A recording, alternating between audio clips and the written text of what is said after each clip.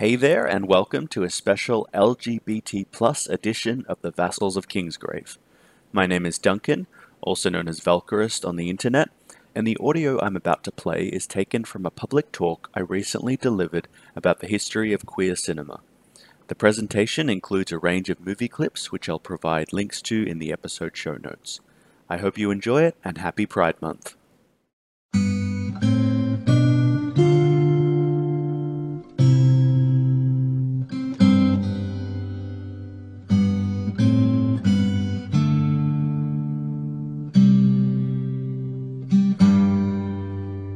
Good afternoon, everyone. Thank you for coming. This is a wonderful turnout. I'm thrilled.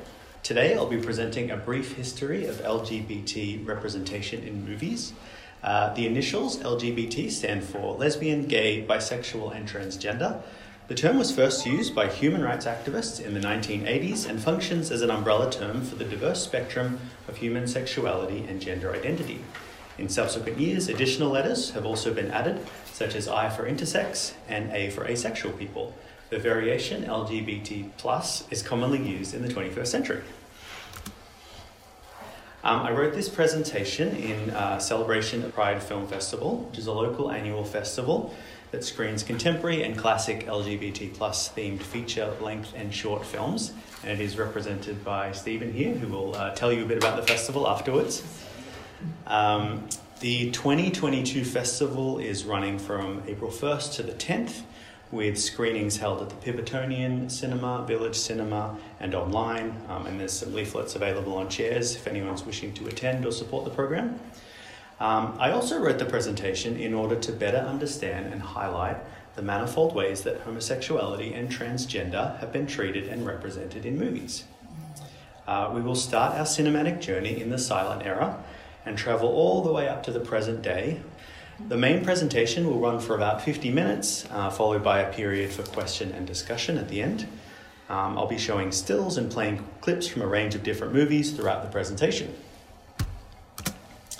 So, the term queer cinema is frequently used by film critics and scholars when discussing LGBT characters and themes in movies.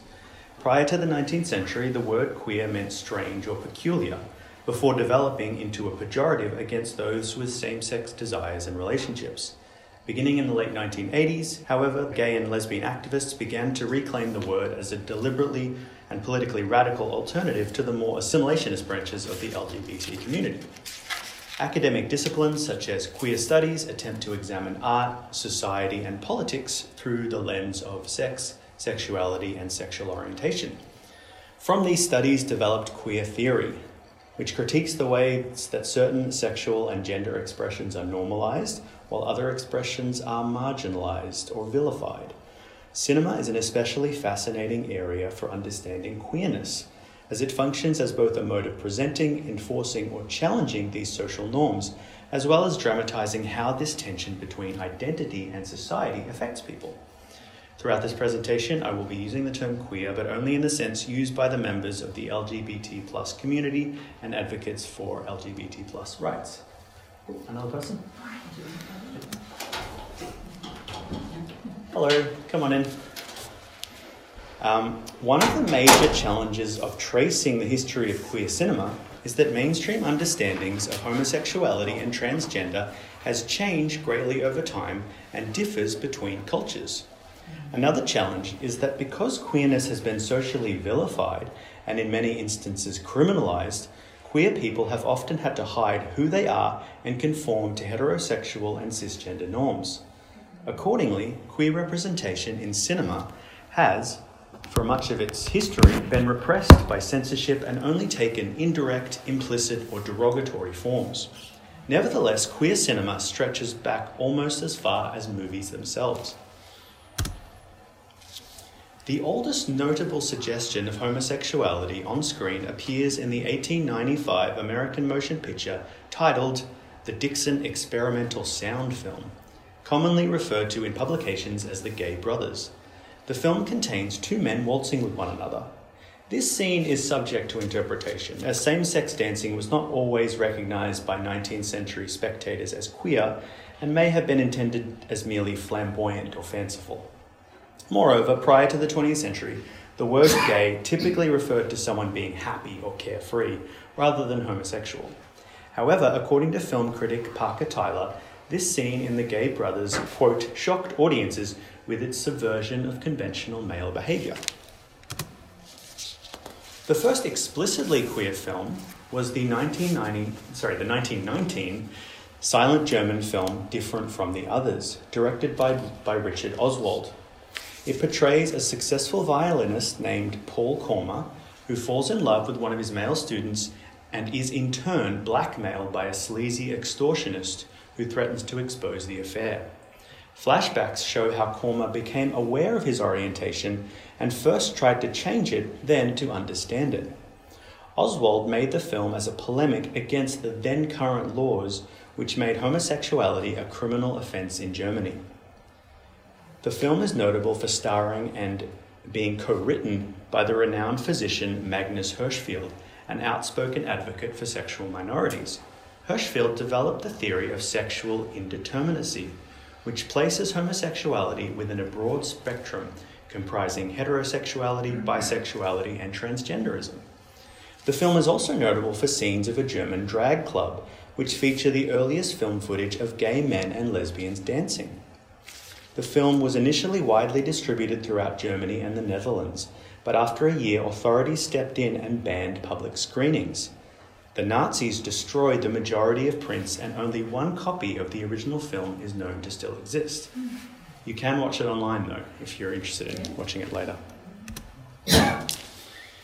Different from the Others was followed by two more landmark queer German silent films. Firstly, Pandora's Box, directed by Georg Wilhelm Pabst, which was released in 1929. It follows the sexually adventurous Lulu as she seduces both men and women. The film features a character named Countess Augusta Gershwitz, who becomes enamored with Lulu, dances the tango with her, and bucks conventional feminine dress by wearing a tuxedo. The second film, Girls in Uniform, directed by Leontine Sagan, was released in 1931. It depicts a teenage girl named Manuela who enrolls in a strict all-girls boarding school and falls in love with a compassionate teacher. The film was groundbreaking for featuring an all-female cast and for its sympathetic portrayal of a lesbian romance. When defending Manuela from the tyrannical headmistress, the teacher utters the immortal line, quote, "What you call sin, I call the great spirit of love, which takes 1,000 forms." Girls in Uniform was enormously successful with European audiences, generating large amounts of fan mail for the actors and prompting the production of several more German films about intimate female relationships. Early Hollywood filmmakers were generally less progressive in their depictions of queerness than their European counterparts. Most of the first male characters identified as gay in American cinema were depicted as flamboyant, fussy, and effeminate. According to film historian Shane Brown, they embodied the negative stereotype of the sissy or pansy. These were popular insults of the early 20th century leveled against boys or men who were perceived to lack traditional masculine attributes such as stoicism, physical strength, or aggression. Comic actors such as Eric Blore, Edward Everett Horton, Frank Nelson, Franklin Pangborn, and Tyrell Davis were frequently cast as high-pitched waiters, tailors, hairdressers, and choreographers, which the heterosexual male protagonist happens to encounter in his efforts to climb the social ladder. For example, in this still from The Public Enemy, a tailor ogles and flirts with the ambitious gangster Tom Power.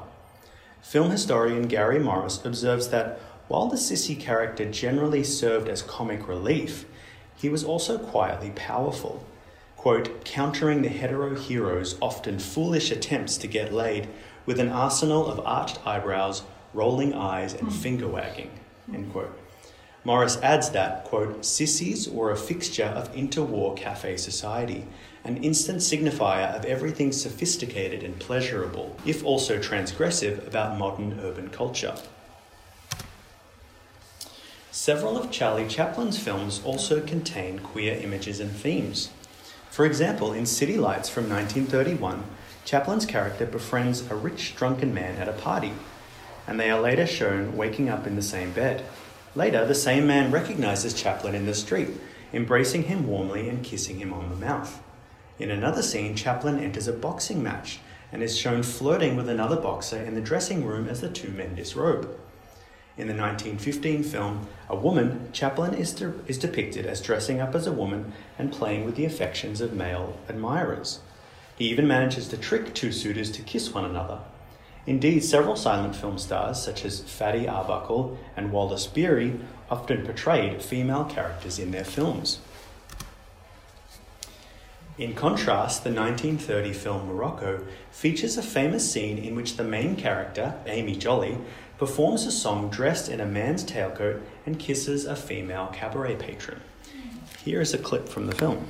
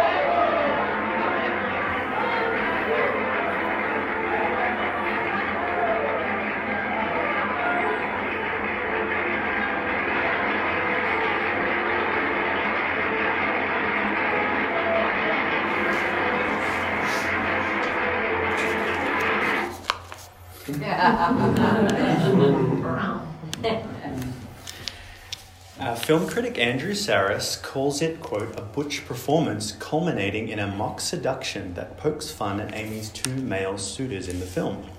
Her exaggerated impersonation of masculinity is also portrayed as adventurous, an act of bravado that subtly alters her conception of herself as a woman.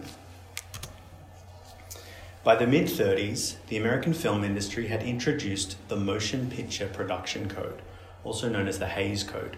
The code was heavily influenced by religious and anti-communist advocates, and was a set of guidelines for censoring content deemed immoral or injurious to society. Among other things, it banned the depiction of same-sex attraction or intimacy on film. It effectively marked the end of the sissy character, and the beginning of homosexual depictions that were more reserved and buried within subtext. Screen adaptations of queer-themed stage plays typically removed direct references to homosexuality. For example, the original production of Cat on a Hot Tin Roof and The Children's Hour featured homosexual characters, while the film versions do not. Gay film characters during this period also came to be represented as villains or victims who commit crimes due to their homosexuality. This shift manifested in two new queer archetypes. Firstly, the killer queen, exemplified by Waldo Lydecker from the 1944 film noir Laura.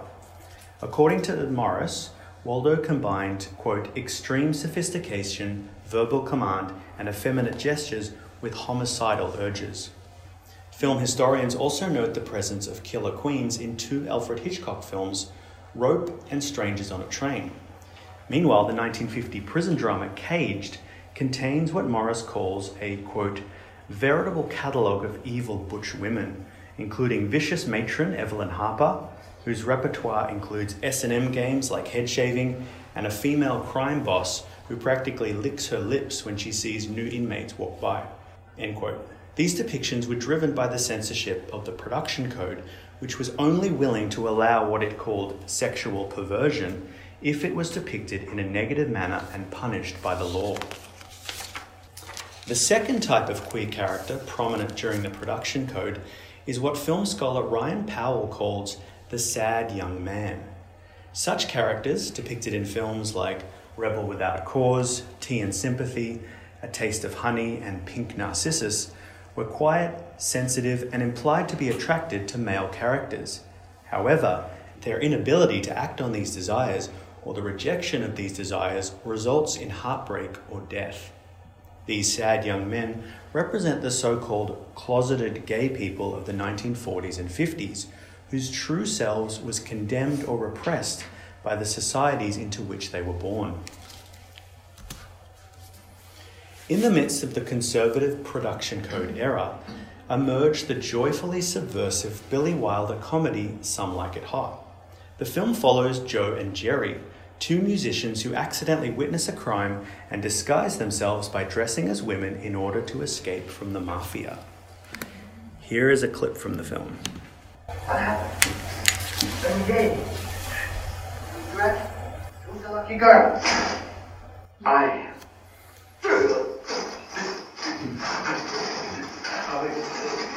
What? Osgood proposed to me. We're planning a June wedding. What are you talking about? You can't marry Osgood. You think he's too old for me? Jerry, you can't be serious. Why not? He keeps marrying girls all the time. But you're not a girl, you're a guy. And why would a guy want to marry a guy? Security. Jerry, you better lie down. You're not well. Will you stop treating me like a child? I'm not stupid. I know there's a problem. I'll say there is. His mother. We need her approval. Because I don't smoke. Jerry, there's another problem. Right, what are you going to do on your honeymoon? We've been discussing that. He wants to go to the Riviera, but I can't speak to us Niagara.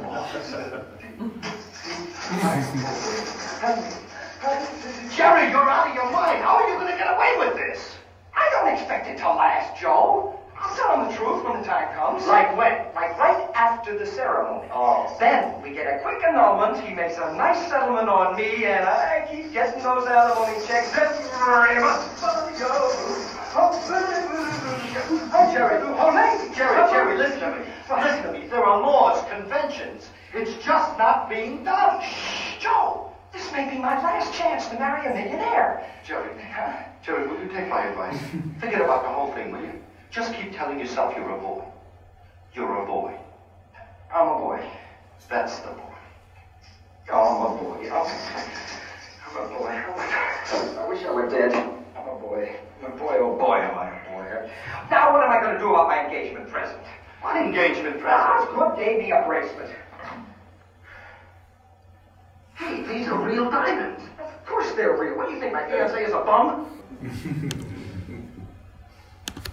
According to film scholar Miranda Corcoran, the film is, quote, almost carnivalesque in its chaotic defiance of social mores and sexual norms.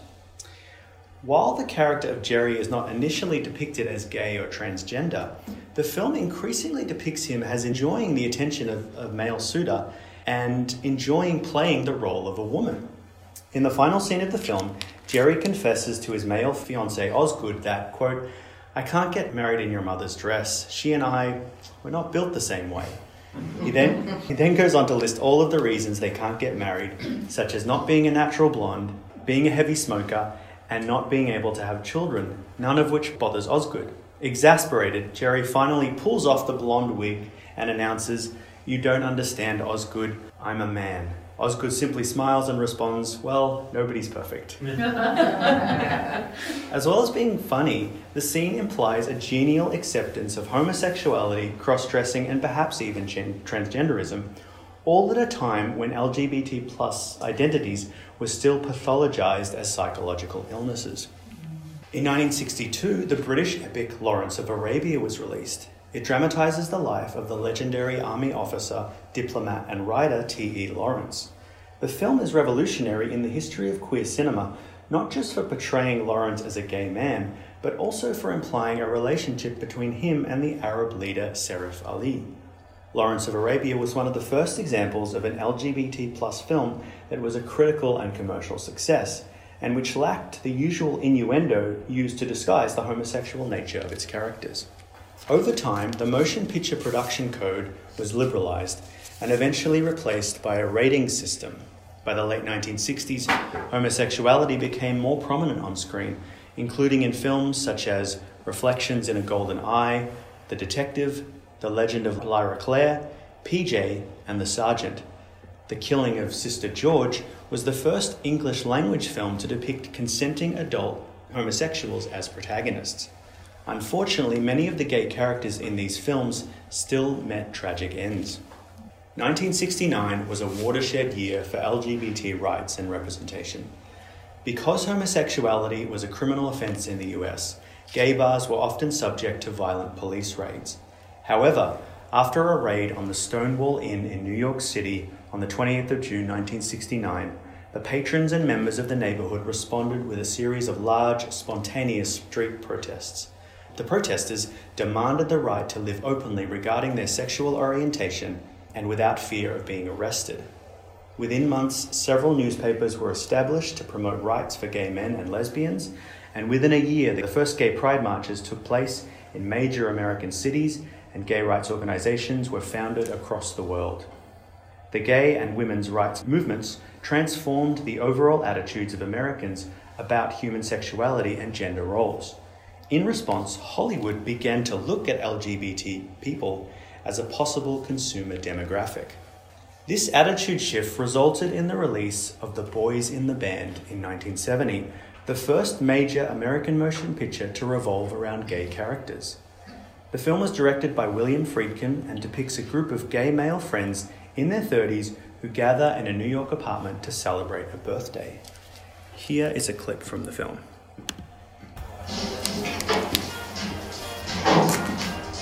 Hey Bernard, do you remember that dance we used to do at Fire Island? Sorry. I think I've forgotten it. I remember it. 1, 2, 1, 2. Christ. Jingle, jingle, dance. All right. Wait a minute. 2, 3, 4. It's the geriatrics Rockettes. What? How do you miss It's the sensational administration.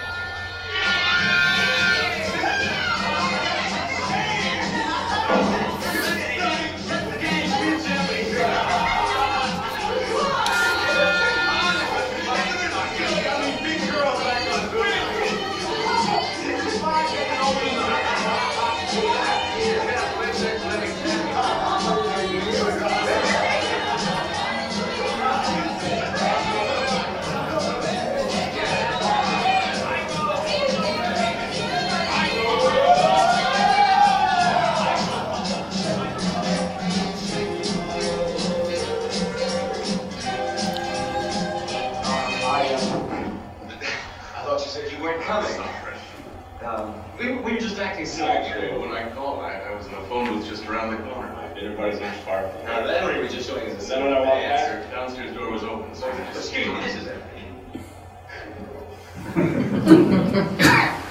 everybody. Alan, counterclockwise. Larry, and Henry, and Bernard, Donald, and Hank. Hello, it's nice to meet you. Nice to meet you. Well, can I get you a drink? Scotch, please. I'll get it. Oh, thank you. Well, I guess I'm the only beer drinker here tonight.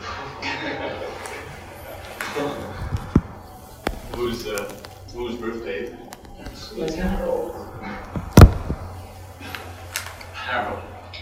He's not here yet. She's never been on time, and he's never been on time in his life. Hank, Alan is from Washington. We went to college together, Georgetown. Isn't that fascinating? It's true strong. I'll put some water in. No, it's fine. It's fine. Well, Alan, are you with the government then? No, I'm a lawyer. What are you? Oh, I teach school. Oh, I'm taking you for an athlete of some sort. You look like you might play sports of some sort. Well, I'm no professional. I was on the basketball team in college, and I do play quite a bit of tennis. Oh, I play tennis. It's a great game. That's great. Yes. What do you teach? Math. Math. Yeah. Kind of makes you want to rush out of my fly rule, huh?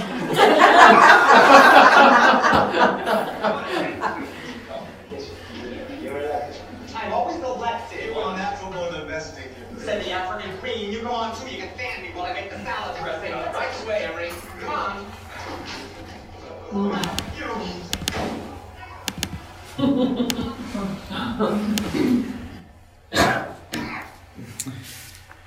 While the film received general critical acclaim, it was perceived in different ways throughout the LGBT community. Some believe the film made great strides by placing gay men at the centre of the narrative and for depicting them as diverse and complex people. Others, however, thought it caricatured gay men as callous and self-pitying. Film critic Bill Weber describes the characters as being, quote, caught in the tragedy of the pre-liberation closet. Likewise, Edward Guthman calls The Boys in the Band a genuine period piece, but one that still has the power to sting. In one sense, it's aged surprisingly little. The language and physical gestures of camp are largely the same, both the attitudes of its characters and their self-lacerating vision of themselves. It belongs to another time, and that's a good thing, end quote. A remake of the film starring Jim Parsons was released in 2020. Another landmark mainstream LGBT film was released in 1975. Directed by Sidney Lumet and based on a true story, the crime comedy Dog Day Afternoon follows a man named Sonny, played by Al Pacino, as he attempts to rob a bank in order to pay for the sex reassignment surgery of his trans girlfriend. After police arrive, the robbery turns into a hostage situation. Critics like Vincent Canby praised Pacino's performance, calling it, quote, brilliantly erratic and terribly touching. Andrew Saris calls the final phone conversation between Sonny and his girlfriend Leon the high point of the film, and describes the couple as, quote, two wounded creatures capable of an extraordinary emotional audacity. The narrative of Dog Day Afternoon is deeply anti-authoritarian and captures the cynical and defiant mood of Americans in the wake of the Vietnam War and the Watergate scandal. This defiance evidently extends to established gender norms. Another notable queer film from the 1970s is the romantic drama A Very Natural Thing. It follows a young ex-monk who leaves a monastery to become a public school teacher. He meets and starts dating another man, but struggles with his boyfriend's preference for an open relationship. The film is primarily a gay response to the 1970 hit film Love Story, and contains similar scenes. Both films argue for an unconventional alternative to traditional marriage, despite a commitment. The film is notable for its optimistic ending, which was rare for gay characters in film up until that point. Earlier films were dominated by tales of gay people and lesbians being outcasts of society, mentally disturbed, or committing suicide, whereas later films were sadly dominated by the emergence of AIDS. A Very Natural Thing captures a short period in time when gay liberation flourished, and filmmakers could explore relationships in much the same way that heterosexual characters did. The slowly growing acceptance of homosexuality in film continued into the early 1980s. Unfortunately, this trend was interrupted by two new factors. Firstly, the rising political clout of Christian fundamentalist groups that were committed to enforcing a conservative, traditionalist social and economic agenda. Secondly, the emergence of the HIV/AIDS pandemic. Ignorance about the disease and how it was spread was commonplace, and this ignorance led to widespread fear or disdain for gay men. As a result, Hollywood films that depicted homosexuality in a positive or complex way risked being boycotted by the conservative right-wing movement and were seen as potential commercial liabilities with general audiences. In a throwback to the production code, some filmmakers returned to depicting homosexuality as an insult, comic relief, or as dangerous. For example, films like Cruising, Windows, and Dress to Kill portray LGBT people in an unrelentingly negative light. Several films in the James Bond franchise also employ the killer queen and evil butch stereotypes. Nevertheless, several notable progressive LGBT films were released during the 1980s. Firstly, Desert Hearts is an adaptation of the lesbian romance novel by Jane Rule. It tells the story of a university professor awaiting a divorce who finds her true self through a relationship with another, more self-confident woman. The director Donna Deitch raised the funds for the film primarily from lesbian and feminist women in several American cities. In a 1991 interview with The Guardian, Deitch said that, quote, "In San Francisco, I sold it as politics. In New York, as art. In LA, I convinced them that it would be a box office hit." End quote. Deitch encountered many difficulties finding actresses who would portray lesbians, with many refusing to audition for the film. Patricia Charbonnet was the first actress to be cast, and when Deitch noticed the immediate chemistry between her and fellow actress Helen Shaver, she persuaded both of them to join the project. Released in 1985, it is one of the first wide-release films to present a positive portrayal of lesbian sexuality, as well as one of the first films to have a sex scene between two women seen by general audiences. While Desert Hearts received mixed reviews at the time of its release, Gene Siskel called it, quote, "elegant traditional storytelling," with, quote, "complete characterizations and performances, a genuinely tender and erotic love scene, and a sweetly satisfying finale," adding, quote, "the filmmaking and performances are so seamless that Desert Hearts may accomplish on film what hasn't been achieved in society, the desensationalizing of lesbianism," end quote.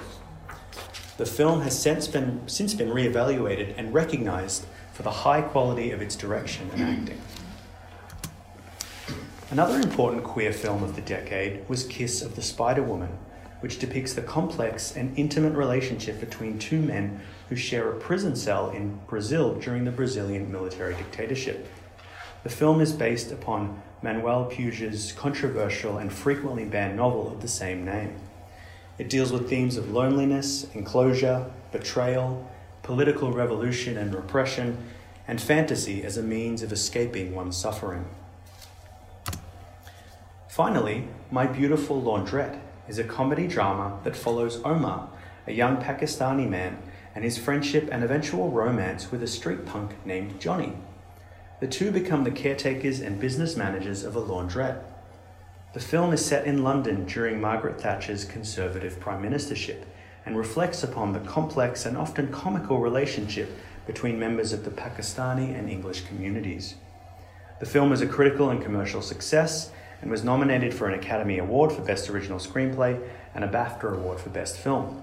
In 2018, Kumail Nanjiani announced that he would be writing and starring in a serialized television adaptation of My Beautiful Laundrette, and in 2019, a stage adaptation was performed across England.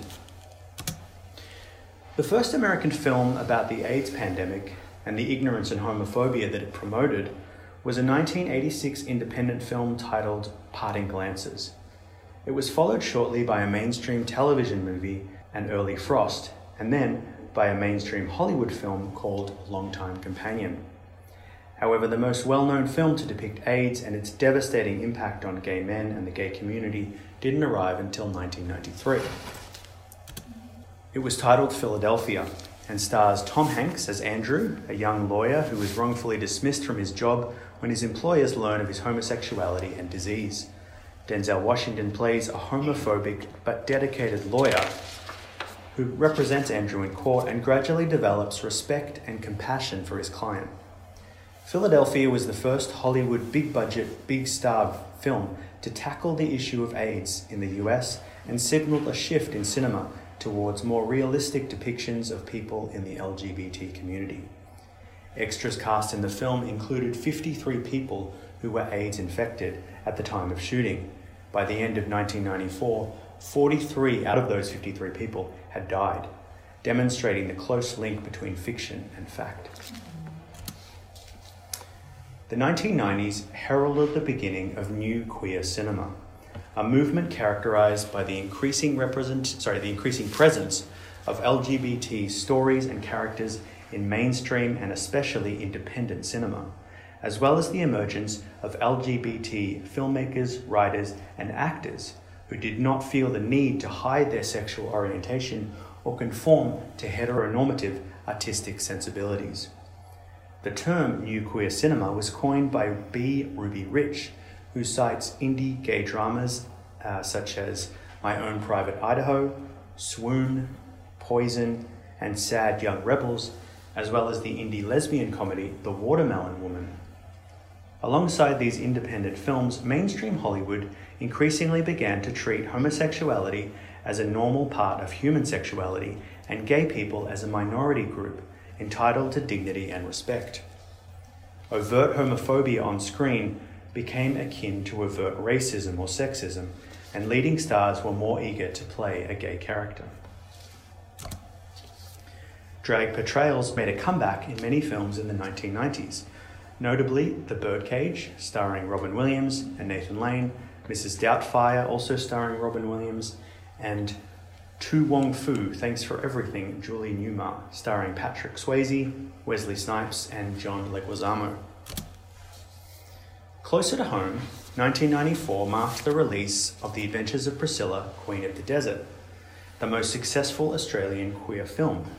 The plot follows two drag queens and a transgender woman as they journey across the Australian outback from Sydney to Alice Springs in a tour bus, along the way encountering various groups and individuals. Here is a clip from the film. Take away, you take the lunch and tea, I'll take the ecstasy. Fuck off, you silly queer, I'm getting out of here. A desert holiday, hip hip hip hip hooray.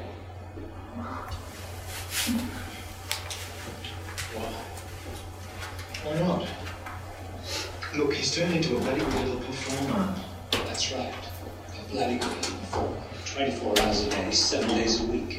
I thought we were getting away from this shit. Two's company, three's a party, Bernadette, my sweet. We're unplugging our curling wands and going bush for this show. Why would you possibly want to leave all this glamour for a hike into the middle of nowhere? You really want to know? Yes. Well, ever since I was a lad, I've had this dream. A dream that I now, finally, have a chance to fulfill. And that is? To travel to the centre of Australia, climb Kings Canyon, as a queen, in a full-length Gaultier sequin, heels and a tiara. Great. That's just what this country needs. A cock and a frock and a rock.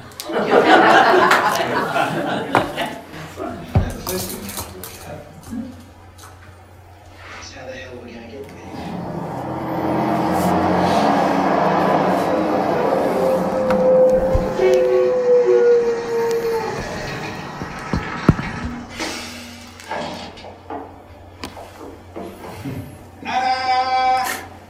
What do you think? When do we have to return it to the school? We don't. We own it. What? Well, I met some nice Swedish tourists called Lars, and I coaxed it out of them for $10,000. You can't afford it. Well, that's right. Mummy, maybe a trip to the outback would help me get over this little phase I'm going through. And you never know, I might meet some lovely country girl. I hereby christen this bunch of Barbie camper Priscilla, Queen of the Desert. It's going to be the understatement of the century.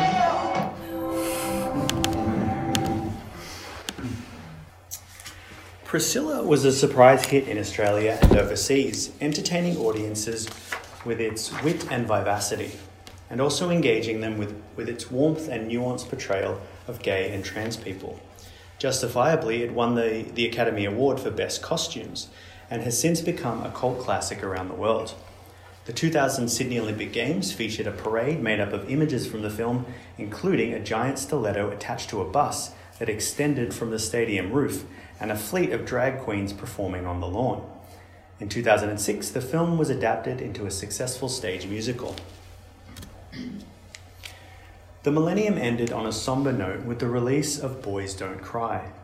The film is a dramatization of the real-life story of Brandon Teena, played in the film by Hilary Swank, an American trans man who attempts to find himself and love in Nebraska, but who also falls victim to a brutal hate crime. The film explores the nature of platonic and romantic relationships, the causes of violence against LGBT people, and the tensions between social classes, ethnicities, and genders in the American Midwest. When researching the events depicted in the film, director Kimberly Peirce stated that she fell in love with the intensity of Brandon's, quote, desire to turn himself into a boy, the fact that he did it with no role models.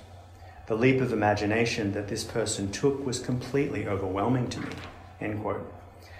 However, she was careful not to mythologize Brandon or sensationalize his death, and made sure to tell the story from his point of view and keep him as human as possible. Boys Don't Cry has been widely discussed and analysed by scholars and critics. For example, Roger Ebert describes the film as a romantic tragedy embedded in a working-class American setting, calling it, quote, Romeo and Juliet set in a Nebraska trailer park. Philosopher Rebecca Hanrahan argues that the question of identity is alluded to frequently throughout the film, and that Peirce poses the nature of identification and self as the film's main question. Film theorist Vincent Hausman observes that Boys Don't Cry shares thematic concerns with other turn-of-the-century films, such as In the Company of Men, American Beauty, and Fight Club, all of which raise the issue of masculinity in crisis. While likable, decent gay characters were more common in mainstream Hollywood films, public displays of same-sex affection and intimacy were still generally taboo. In the 1990s, a character in a Hollywood film could be queer and sympathetic, but compared to heterosexual characters, they were rarely allowed any on-screen intimacy with their partner. The gay best friend archetype became a staple of 90s romantic comedy films, such as Good as It Gets and My Best Friend's Wedding. Outside of independent films or films made for a gay audience, this trend did not really change in America until 2005. Directed by Ang Lee, Brokeback Mountain is a neo-Western romantic drama about the complex romantic relationship between two American cowboys. It takes place in the American West during the 1960s through to the 1980s. Here's a clip from the film. You got a better idea? I need one. You need one.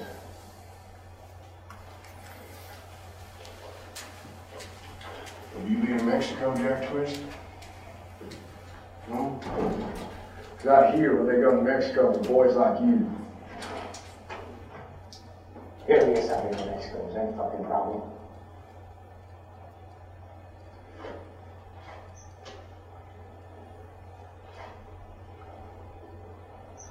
I'm gonna tell you this one time, Jack fucking Twist. And I ain't fooling. What I don't know, all them things that I don't know, could get you killed if I come to know them.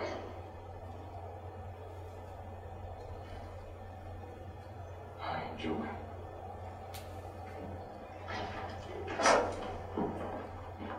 Yeah, we'll try this one. And I'll say it just once. Go ahead. Tell you what, we could have had a good life together. Fucking real good life. Had us a place of our own. But you didn't want it, Ennis. So what we got now is Brokeback Mountain. Everything's built on that. That's all we got, boy. Fucking all. So I hope you know that if you don't never know the rest. You count the damn few times that we have been together in nearly 20 years, and you measure the short fucking leash you keep me on, and then you ask me about Mexico, and you tell me you killed me for needing something I don't hardly never get. You have no idea how bad it gets. I'm not you. I can't make it on a couple of high-altitude bucks once or twice a year. You're too much for me, guys. Some horsey bitch. I wish I knew how to quit you. Why don't you? Why don't you just let me be, huh? Because of you, Jack, that I'm like this.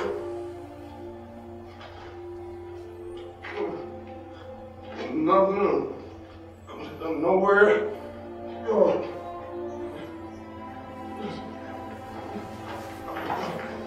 Fuck off, please!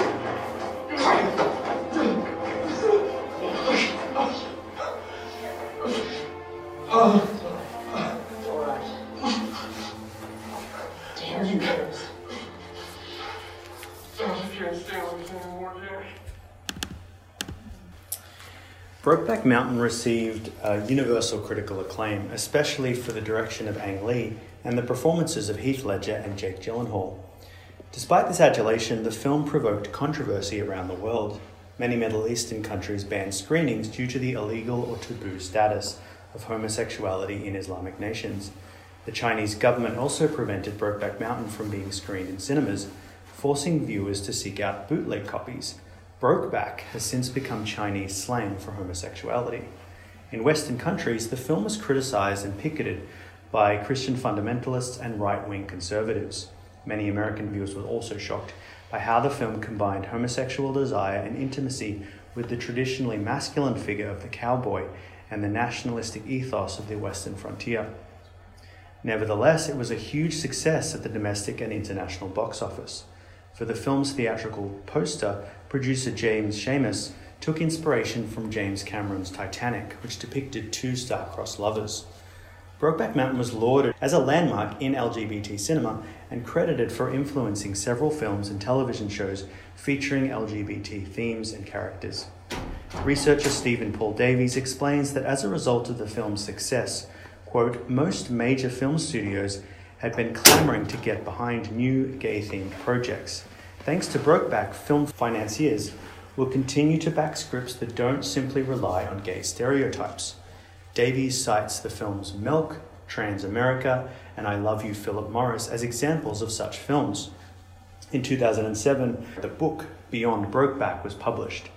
It samples the personal stories of how the film influenced LGBT people and helped them in their journeys of self-discovery and self-acceptance. 2010 marked the release of the comedy drama The Kids Are All Right. It is among the first mainstream movies to show a same-sex couple raising teenagers. Roger Ebert observes that while the film centers on a lesbian marriage, it is not about one. Quote, it is a film about marriage itself, an institution with challenges that are universal, end quote. The film won the Golden Globe for Best Comedy Film, while actors Julianne Moore, Annette Bening, and Mark Ruffalo were all nominated for BAFTA awards. The 2010s are replete with critically acclaimed and commercially successful LGBT plus films, and it would be impossible to do justice to them all. They include coming-of-age romantic dramas such as Moonlight, Call Me By Your Name, Holding the Man, and Blue Is the Warmest Color. They also include coming-of-age comedies like Love, Simon and Booksmart, erotic thrillers like Black Swan and The Handmaiden, biographical trans-focused dramas like Dallas Buyers Club and The Danish Girl, period dramas like The Imitation Game, Carol, The Favourite, and Portrait of a Lady on Fire, and contemporary comedies like Life Partners and period comedies like Pride. To conclude this talk, I'd like to highlight one last film, the comedy drama Tangerine. It stars Katana Kiki Rodriguez as a volatile transgender sex worker who discovers that her boyfriend and pimp has been cheating on her, and so she traverses the streets of Hollywood to confront him. She is accompanied by her more level-headed best friend, another transgender sex worker played by Maya Taylor. Here is a clip from the film. Hi.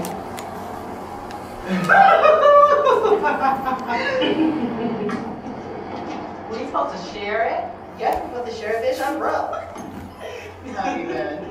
I've been great. You barely got a chance, bitch.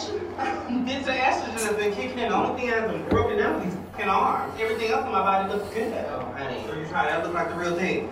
So, I got some good news to tell you. What? I've been keeping a secret about me and Chester. Woo! I know what it is. You're breaking up with him. Thank God. Because, honey, for him to be cheating on you like that. Wait, what?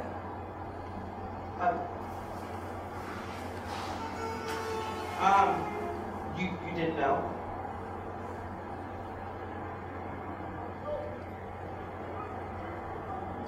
How would I know? Girl, because everything that you've been hearing on the block about the girl that he's been with. Oh, you're the first girl I've seen on the block. Who is she? Girl, she's some white fish, I don't know. Is she know me with real fish? Yeah, bitch, like a real fish, girl, like vagina and everything.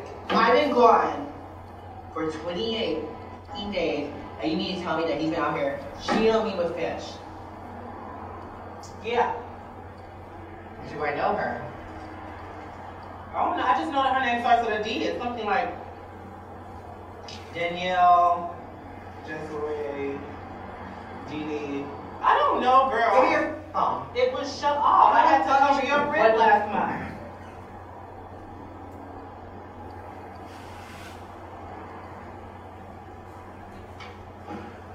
I've been told you this was gonna happen. All men cheat. That's why they're called trade. Do them just as dirty as they do us. Out here, it is all about our hustle. And that's it. What are you plotting?